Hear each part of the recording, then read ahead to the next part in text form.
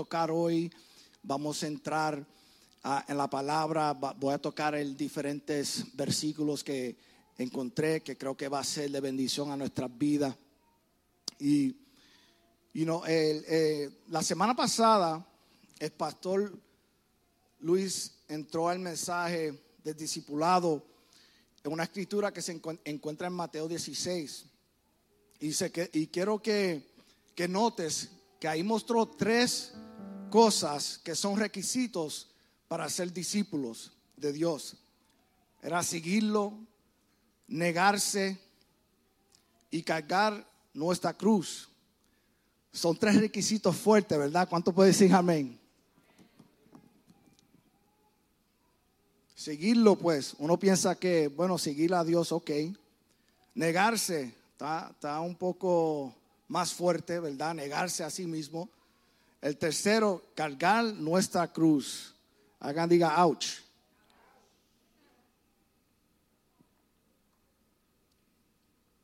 Esa frase, cargar nuestra cruz, me trae muchas cosas a memoria, ¿verdad? Familiares, que cuando cosas sucedían en casa o ¿verdad? Cuando iban a una casa ajena a visitar y pasaba la cosa y los familiares gritaban, ay, qué cruz, ¿verdad? La cruz que cargo, esta vida, las cosas que suceden en nuestra vida. Pero quiero hacerle una ilustración. Y la ilustración que le voy a hacer tiene que ver con la bolsa de valores. ¿Saben lo que es bolsa de valores? ¿Alguien? Ajá, amén. Algo así parecido, la bolsa de valores, ¿verdad? La bolsa de valores, como dijo el hermano, es stock market en español. Y hay ciertas cosas que hay mucho que viene adentro de eso, donde, por ejemplo, hay compañías que tienen algo que se llama fondo de inversión. Y un fondo de inversión es cuando una compañía escoge varias compañías para invertir. So, si una no le va bien o si una le va mejor, ustedes están pasando el riesgo a través de todas esas compañías. O sea, el riesgo es menos. Por ejemplo, si pones el dinero con una compañía solamente para invertir, pues corre el riesgo que si no le va bien a esa compañía, puede que se vaya a quiebra y ahí va a perder la inversión. ¿Cuánto me siguen? El fondo de inversión viene siendo un montón de compañías, ¿verdad? So, el riesgo es menos, porque uno les puede ir bien, otro les puede ir mal. La cosa es que es una manera de no tener tanto riesgo, ¿verdad? Cuando yo le estoy ilustrando eso, algunas veces a algunos clientes, esto es como un bajo demasiado, exagerado. Eso era 2008, ¿verdad? Cuando yo le estoy explicando a ciertas personas de eso antes, cuando estaba haciendo presentaciones de esto, fíjate que ponle como un fondo de inversión vamos a ponerle 30 años, por ejemplo. Es solamente un ejemplo. Hay ciertas subes, usted nota, y ciertas bajas. Y yo lo que hacía es, tomaba un promedio de 10 años como ejemplo en esta ilustración. Así. Vamos a decir que eso refleja 10 años, ¿verdad? Cuando vas a invertir es algo que no debes de, si eres una persona que no tienes, o sea que no tienes planes para el dinero, no es bueno meterlo, porque es algo que es para largo plazo. Cuando vas a invertir en una fondo, porque no se sabe lo que va a suceder, puede que sube, puede que baje, y si le hace falta el dinero 2 o 3 años, yo la había a los clientes, nadie aquí, porque si le digo aquí, cuando salga de aquí, me puedo meter en problemas después en el trabajo.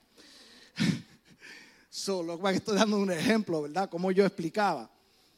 Y La cosa es que debe de tener, cuando se mete en esto, hace este tipo de inversión, es para largo plazo.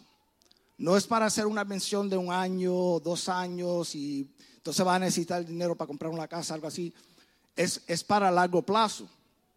Usted nota que hay subos y bajas, ¿verdad? Hay sube y baja en ciertas diferentes cosas que suceden en el mercado.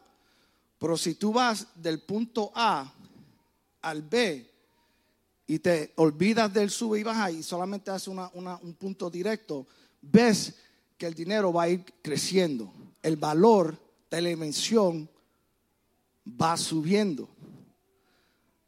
Y hermanos me dicen, bueno, yo no vine aquí a emprender de inversiones, yo vine a oír a la palabra, le voy a hacer la conexión ya mismo, ¿verdad? O salen de aquí inversionistas o salen discípulos, no sé.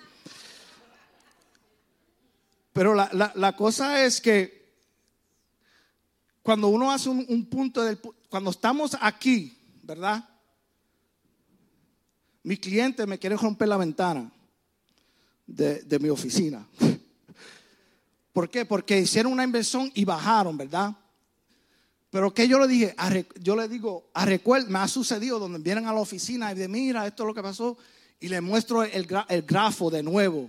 Y le digo, ahora mismo estamos aquí. Necesito que confíe, no saques el dinero, que vamos a llegar acá. Pero tienes que ser paciente. Tienes que confiar en el proceso de lo que está sucediendo. ¿Y qué pasa? Que muchas veces nuestras vidas cristianas se parece así. Cuando tenemos tiempos difíciles, queremos rendirnos. Cuando tenemos tiempos fuertes que duelen tormentas en nuestras vidas, que no entendemos, la enfermedad, problemas matrimoniales, problemas con nuestros hijos, relaciones, enfermedad, tribulaciones que llegan a nuestras vidas.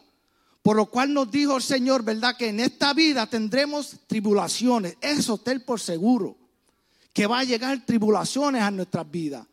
Pero le añadió más y dijo, no lo dejo ahí, pero confía en mí que yo he vencido el mundo, ¿verdad? En este mundo tendrán tribulaciones, pero Él nos dijo que confía en Él, que Él ha vencido el mundo y tenemos victoria en Él. Pero nos hace difícil cuando estamos en ese momento. Cuando estamos en ese momento, lo que nos enfocamos es en la tormenta. Y nos olvidamos la palabra, nos olvidamos las cosas bonitas que el Señor está haciendo en nuestras vidas, que ha hecho en el pasado y que continúa a hacer en nuestras vidas. Yo quiero dejarte saber que Dios no se rinde. Te quiero dejar saber que Dios no se ha rendido. En nuestro discipulado, después que nosotros no los rindimos y seguimos ahí invirtiendo nuestro tiempo, viniendo a la iglesia, invirtiendo nuestras relaciones con otros creyentes que nos sirve para bien en nuestra vida espiritual, lo que estamos haciendo es subiendo. Y cuando tú mires atrás vas a ver que un par de años atrás viste las tormentas y viste la victoria que Dios te dio y le das gloria a Dios porque todavía está parado y dice, yo no soy la persona de antes. No soy la persona que cuando primero vine a la iglesia hace años atrás, donde no me importaba ofender, donde no me importaba robar, no me importaba, ¿verdad? Todas las cosas que uno hace cuando no tiene ese temor a Dios. Cuando no tiene esa guía de principios, cuando no está viviendo de acuerdo del el reino de Dios y estás perdido en el mundo, ¿verdad? No te importa hacer el bien o hacer el mal después que no te cojan, ¿verdad? Después que no te cojan, ese era el objetivo. Pero cuando vienes a Cristo, cuando vienes quebrantado a Cristo, ¿verdad? Y ve que está en necesidad. Y viene al Señor y ve que Dios te da respuesta a tus oraciones. Ve que Dios va poniendo las cosas en sitio en tu vida. Va cambiando, ¿verdad? El Señor, el Espíritu Santo va cambiando. Muchos errores que hacemos como cristianos, ¿verdad? Vamos a ponerlo así, como inversionistas, no aguantan cuando baja la bolsa de valores. ¿Y qué hacen? Venden sus acciones. Ya no están inviertos en el proceso, porque no pudieron ver, no, el dinero va a ir a cero, pues no, sácame el dinero de ahí. Y tú sabes lo que hicieron. Compraron alto y vendieron bajo.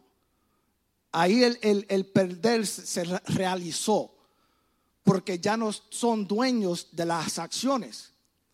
Mientras tú eres dueño de la acción, tienes esperanza que la compañía va a hacer las inversiones correctas y va a subir de nuevo.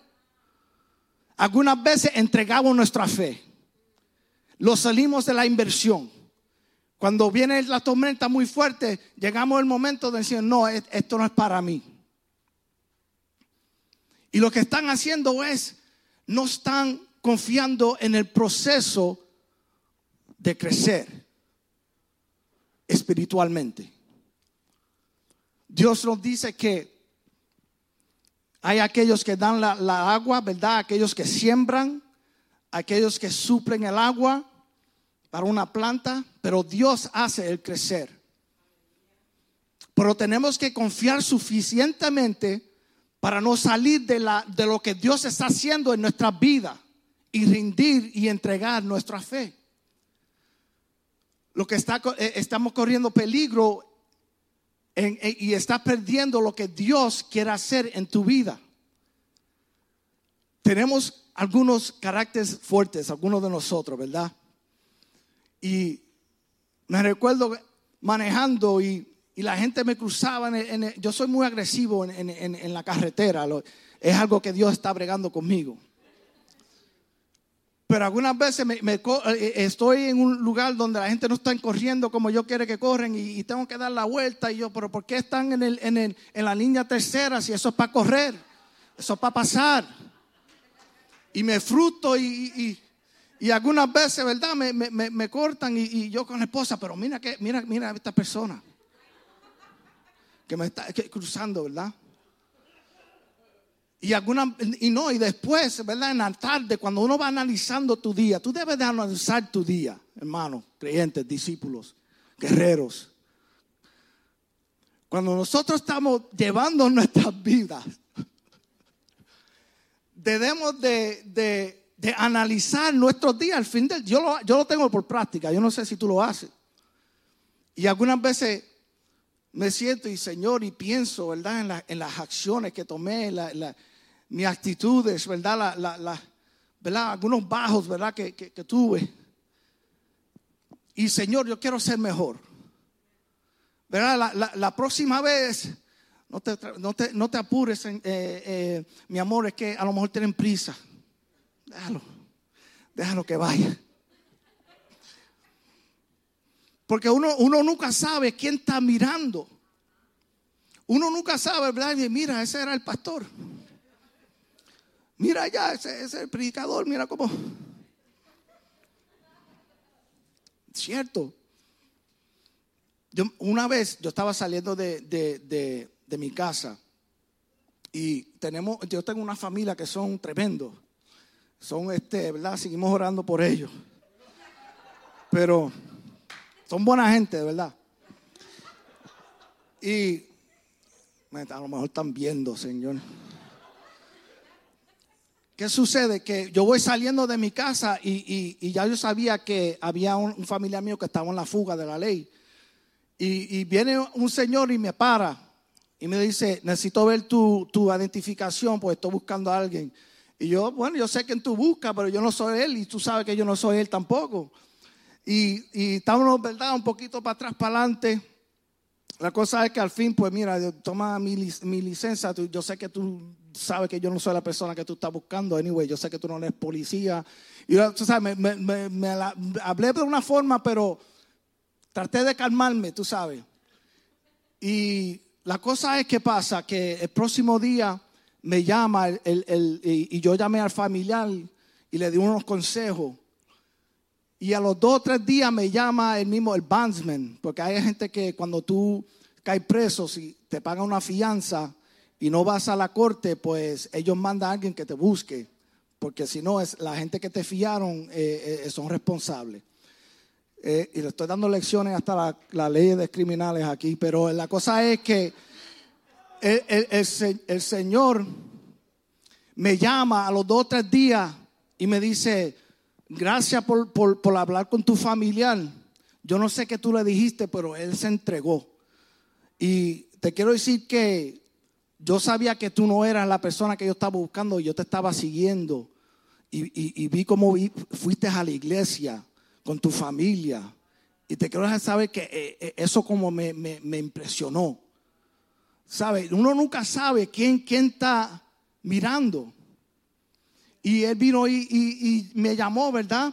Y entonces cuando nosotros vinimos al Señor, algunas veces vinimos cuando estamos aquí, en esos momentos difíciles. Y el Señor coge nuestra atención, y así yo llegué a Dios. En un tiempo muy difícil, oscuro en mi vida, donde me encontré necesitando algo real. No sabía quién era. Necesitaba a alguien que me diga, que me hable de Dios. Y cuando fui a la iglesia me entregué en un tiempo bien difícil, ¿verdad? Y vemos que mucha gente viene a los pies de Cristo en esos momentos oscuros. Pero entonces Dios empieza a cumplir con sus propósitos. Empieza a dar respuestas a esas oraciones, peticiones. Empieza a poner las cosas en orden. Empiezas, ¿verdad?, a ofrendar, a ser parte. Ves que Dios está obrando en la área financiera, ¿verdad? Y está subiendo. Está en el momento alto de las cosas seculares, la cosa espiritual. Pero ¿qué pasa? Lo ponemos cómodo. Y creemos que llegamos. Y en esos momentos puede que diga: ya yo no necesito tanto ir a la iglesia. Ya yo no necesito ir y escuchar. No necesito tanto ayunar. No necesito buscar de Dios. No necesito de Él la palabra, ¿verdad? ¿Y qué pasa? Nos estamos saliendo, aunque sea un punto algo, nos estamos saliendo de lo que Dios quiere hacer en tu vida. Dios quiere hacer más en nuestra vida. Dios tiene más para nosotros. Usted todavía no hemos alcanzado. Tenemos que ser como Pablo, que decía: yo sigo corriendo. No ha llegado todavía. No me pretendo que ha llegado al final de la carrera. Sigo corriendo, ¿verdad? Aunque he cometido errores, sigo corriendo. Aunque he hecho decisiones malas, sigo corriendo, porque sé que Dios todavía está obrando en mi vida. Todavía tiene propósitos donde Él me quiere llevar, donde Él quiere hacer con mi vida y aquellos que te rodean. ¿Cuántos pueden decir amén? Dios se quiere usar. Dios se quiere usar. Dice en Proverbios 24 que 7 veces nos caemos el justo, pero 7 veces nos levantamos. No nos podemos salir cuando cometemos un error, cuando estamos en la baja, sino nos tenemos que mantener y levantarnos de nuevo, porque vas a aprender de esa situación. Eso es hacer un discípulo de Cristo. Es continuar en tu carrera, continuar en la inversión que has hecho ya, todo lo que has hecho para Cristo. No dejes eso por pérdida. Sigue, que ya estás metido en esto. Sigue corriendo, que Dios te va a dar la victoria y Dios te va a hacer crecer. Y no te está dando cuenta que tú estás creciendo. Algunas veces nos pasan cosas y aún tenemos que tomar momentos en donde las victorias y celebrar las victorias, donde Dios está cambiando tu carácter, para que veas la mano de Dios haciendo lo que está haciendo en tu vida. Algunas veces somos muy fuertes con nosotros mismos y dice: ay, de nuevo me caí. Yo no sé por qué estoy yendo a la iglesia. Así, eso es lo que el enemigo quiere. El enemigo quiere que tú te saques de esa inversión. El enemigo quiere que tú salgas de buscar de Dios, que esto es muy difícil para ti. Te quiero decirte que Dios es tu ayudador, que el Espíritu Santo es que te va a traer la victoria. Sigue confiando en el proceso. Dale un aplauso fuerte al Señor.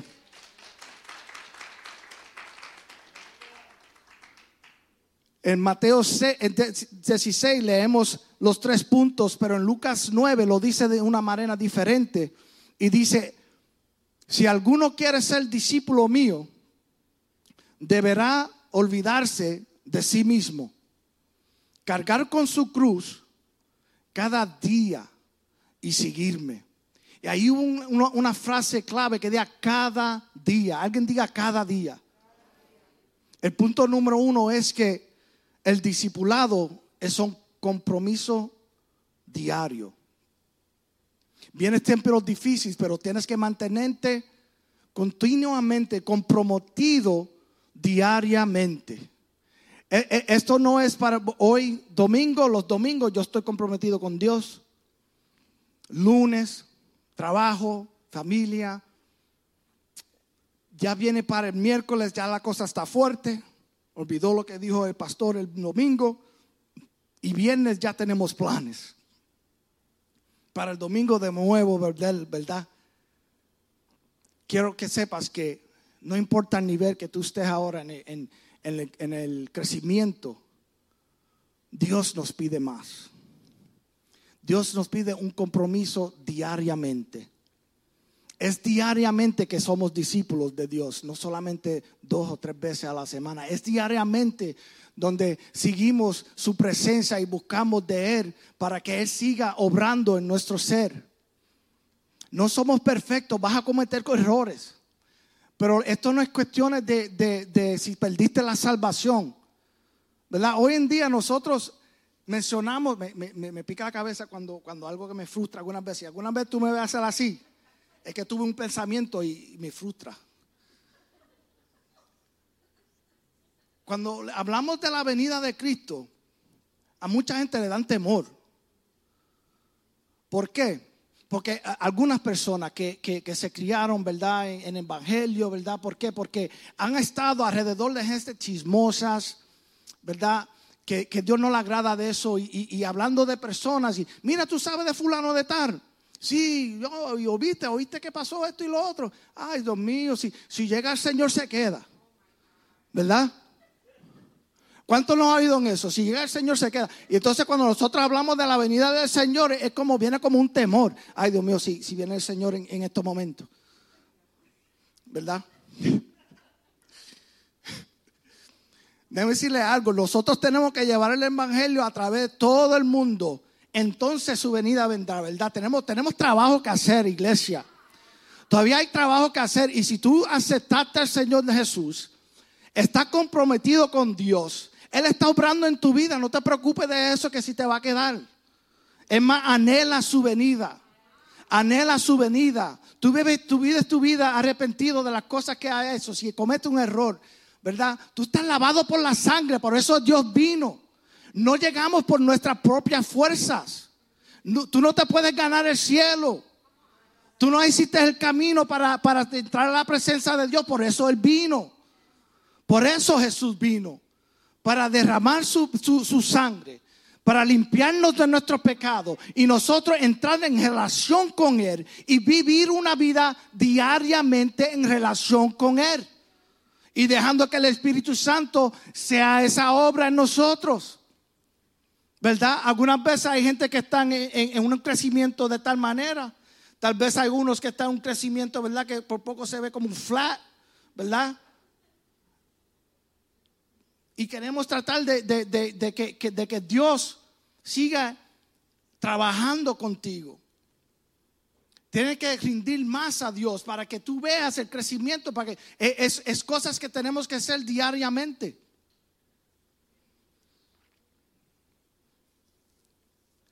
Primeros Corintios, Pablo estaba en una cárcel y escribiendo a la iglesia.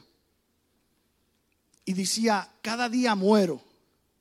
Y hay algunas translaciones que entienden que cada día que Pablo estaba enfrentándose con la muerte, pero realmente la muerte, pero también dice que cada día se estaba muriendo, pues estaba muriendo de su ser. Estaba descansando, ¿verdad? De este cuerpo que cargamos, que tiene unos deseos que no le agradan a Dios. Pablo decía, morimos a eso, ¿verdad? Morir a los deseos. En 2 Corintios capítulo 4, 16 dice, por tanto, no desfallecemos. Antes bien, aunque nuestro hombre exterior, ¿verdad? Está refiriendo a nuestro cuerpo y sus deseos. Va decayendo. Algunas translaciones que dicen que va muriendo. Dice, sin embargo, nuestro hombre interior se renueva de día en día. O sea que es un proceso diario. Es algo que tenemos que continuar diariamente, comprometidos a ese crecer. Comprometidos que nuestro hombre exterior va disminuyendo y el interior va creciendo. Que el espíritu sea dominio. Que el espíritu tenga más dominio y más control, ¿verdad? Sobre nuestra vida, nuestro pensar y nuestras acciones. Juan 12, y aquí estaba hablando Jesús, dijo: les aseguro que si un grano de trigo no cae en la tierra y muere, seguirá siendo un único grano. O sea, si un grano de trigo que es para sembrar, si no se siembra en la tierra y muere, no llega a su propósito. No llega a lo que es diseñado para hacer, sino sigue siendo un grano. Pero si se entierra y muere, dice ahí que va a dar mucho fruto. Dice, pero si muere, producirá fruto abundante. Quien vive preocupado, y dice más el Señor, quien vive preocupado solamente por su vida, piensa eso. Quien vive preocupado solamente por su vida, terminará por perderla. En cambio, quien se apague a ella en este mundo, la conservará para la vida eterna. O sea, morir a nuestros deseos y comprometernos con los deseos, los principios del Señor. Dios dice, vas a producir abundantemente. Vas a producir abundantemente, vas a producir vida. Vas a producir vida eterna. ¿Por qué? Porque vas a traer más personas al reino. Vas a producir fruto que dura. Sin embargo, cuando los agarramos de esta vida y los placeres de esta vida y los deseos y todo lo que vemos en las redes sociales y todos los deseos, el entretenimiento y todo lo que place y nos roba tiempo, sigue siendo un grano. Dios quiere ser más. Dios quiere ser más con nuestra vida. Dios quiere que nosotros crezcamos en Él. Y ya tengo unos puntos más y vamos a acabar pronto. El discipulado requiere continua obediencia. Ese es el punto número 2, que el discipulado es algo que continúa. Es algo que nos requiere obediencia, nos requiere que seamos obedientes al Señor. Que ese ser obediente a Dios es vivir una vida de acuerdo del Espíritu y no de la carne, no del cuerpo. Ya estamos acabando. En Juan capítulo 14 dice, si usted me aman, y eso es Jesús hablando en este versículo. Juan 14 versículo 15 dice, si ustedes me aman, obedecerán mis mandamientos. O sea, la manera por la cual mostramos el amor a Dios es obedecer. Es obedecer. Y vuelvo y te repito, no es cuestión de que no vas a cometer errores. No es cuestión de que va a haber tiempos difíciles en tu vida que puedas bajar. Pero es una continua relación que tú vas cultivando con Dios. Sea diligente en estos asuntos. Entrégate de lleno. Esto es Pablo dándole una advertencia a Tito. Y dice, sé diligente en estos asuntos y entrégate de lleno a ellos, de modo que todos puedan ver que estás progresando, que estás creciendo. Pablo le estaba advirtiendo a este pastor joven y le estaba dando unas instrucciones y le estaban diciendo que No te avergüences que eres joven. Y le estaba dando una lista de cosas de liderazgo.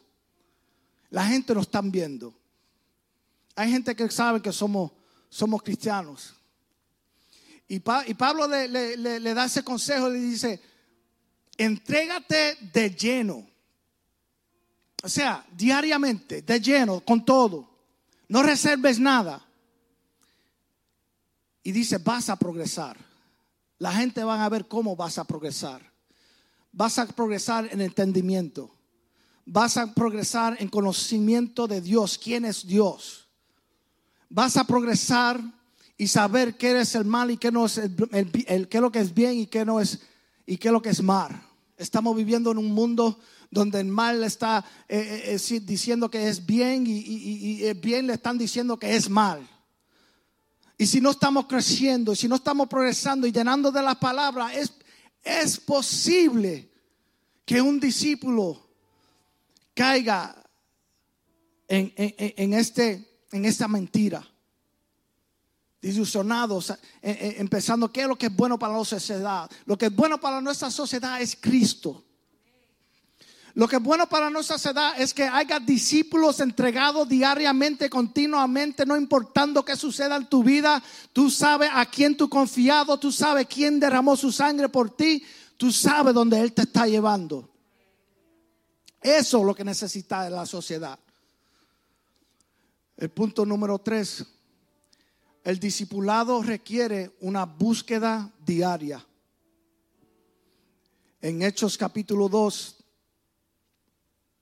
dice ahí, describiendo la iglesia, estaban ya reuniéndose, estaban hambrientos de lo que Dios estaba haciendo. A Jesús había resucitado hace poco tiempo atrás y estaban viendo la mano de Dios obrar en su vida de tal manera. Y dice ahí en Hechos 2 que se reunían día a día, de casa en casa, partían pan y comían juntos y se animaban. Creo que es algo que iglesia de este tiempo podemos aprender de esa versión, donde necesitamos buscarnos más en santidad, buscarnos más en amor y animar. No nos podemos corregir a menos que nos estamos amando. No nos podemos crecer a menos que estamos compartiendo juntos. Dice la palabra que confiese uno al otro. Dios nos está diciendo que entremos más en el discipulado más profundo en este año. Necesitamos avivamiento. Necesitamos avivamiento del discipulado. Que día a día, continuamente, no nos rindimos, sino que buscamos que Dios siga nos creciendo. Que cuando pasen los años no te encuentres en el mismo lugar. Que no te encuentres sin crecimiento, que no te encuentres sin influencia en el reino de Dios, sino que Dios te ha ido moldeando. Que estás en la carrera corriendo, no mirando. Que estás dando la mano, que cuando te llega la oportunidad, eres la luz en la oscuridad. ¿Cuántos le pueden dar un aplauso al Señor? Se puede poner de pies. Yo creo que Dios sigue obrando en la iglesia. Dios sigue obrando en nosotros, en nuestro crecimiento, en el discipulado. Que seguimos continuamente arringados de Él. Que el Espíritu Santo sea el que esté obrando en nosotros, creciendo nuestro hombre interior, mientras el hombre exterior va bajando. Quiero animarte, iglesia. Quiero decirte que tú puedes. Quiero decirte que Dios está a tu lado, que el Espíritu Santo sigue obrando contigo. Él nos ha rendido, no te rindas. En este año comprométete a más, comprométete a crecer. Comprométete a que el Espíritu Santo cuando esas noches que el Espíritu Santo te reprenda, que tú puedas decir amén, Señor, voy a ser mejor. Dice la palabra que Él es Padre que nos disciplina porque nos ama. Si no hay un padre que no disciplina a sus hijos, es un hijo que no tiene padre, abandonado. Sino que Dios nos disciplina para que nosotros sigamos creciendo, no para que los salguemos de la iglesia o que los salguemos de su redil, sino que sigamos creciendo. Deja al Espíritu Santo que trabaje en ti. Él te ama, Él no te suelta. Si se pueden unir conmigo en esta oración mientras despedimos. Aquellos que están viendo a través de las redes, comparte este video. Queremos que ustedes que están viendo, los que están aquí también, si quieren renovar su pacto con Dios, hay gente que están disponible, que están viendo a través de las redes, que están dispuestos a orar con ustedes y recibirle. Déjase conocer, ellos se quieren conocer. Y hay una iglesia que te ama. Quiero que sepa que Dios te ama y que vas a dar fruto este año. Voy a dar fruto, alguien dígalo, voy a dar fruto este año. Dígalo así, o sea, créelo así, que Dios va a seguir obrando en ti, que Dios va a hacer cosas aún más maravillosas en tu vida y que seguimos creciendo, estamos en esa guía. Amén, Padre, te pido, Señor, por todos aquellos que están viendo, todos que se unieron, todos que están viendo este video, Padre, que tú llegues ahí donde ellos estén. Padre, los que están aquí en este lugar, Padre, te pido que le des más, Señor, de tu Espíritu, Dios. Que tú nos sigas llevando, Señor, sencillamente, Padre, que podamos oír tu voz, Dios, para obedecerla, Padre, en cada día, Dios. Que sea un discipulado de crecimiento, Dios. Discipulados, Señor, que se rinden a ti, Padre. Nos rindimos a ti, Dios.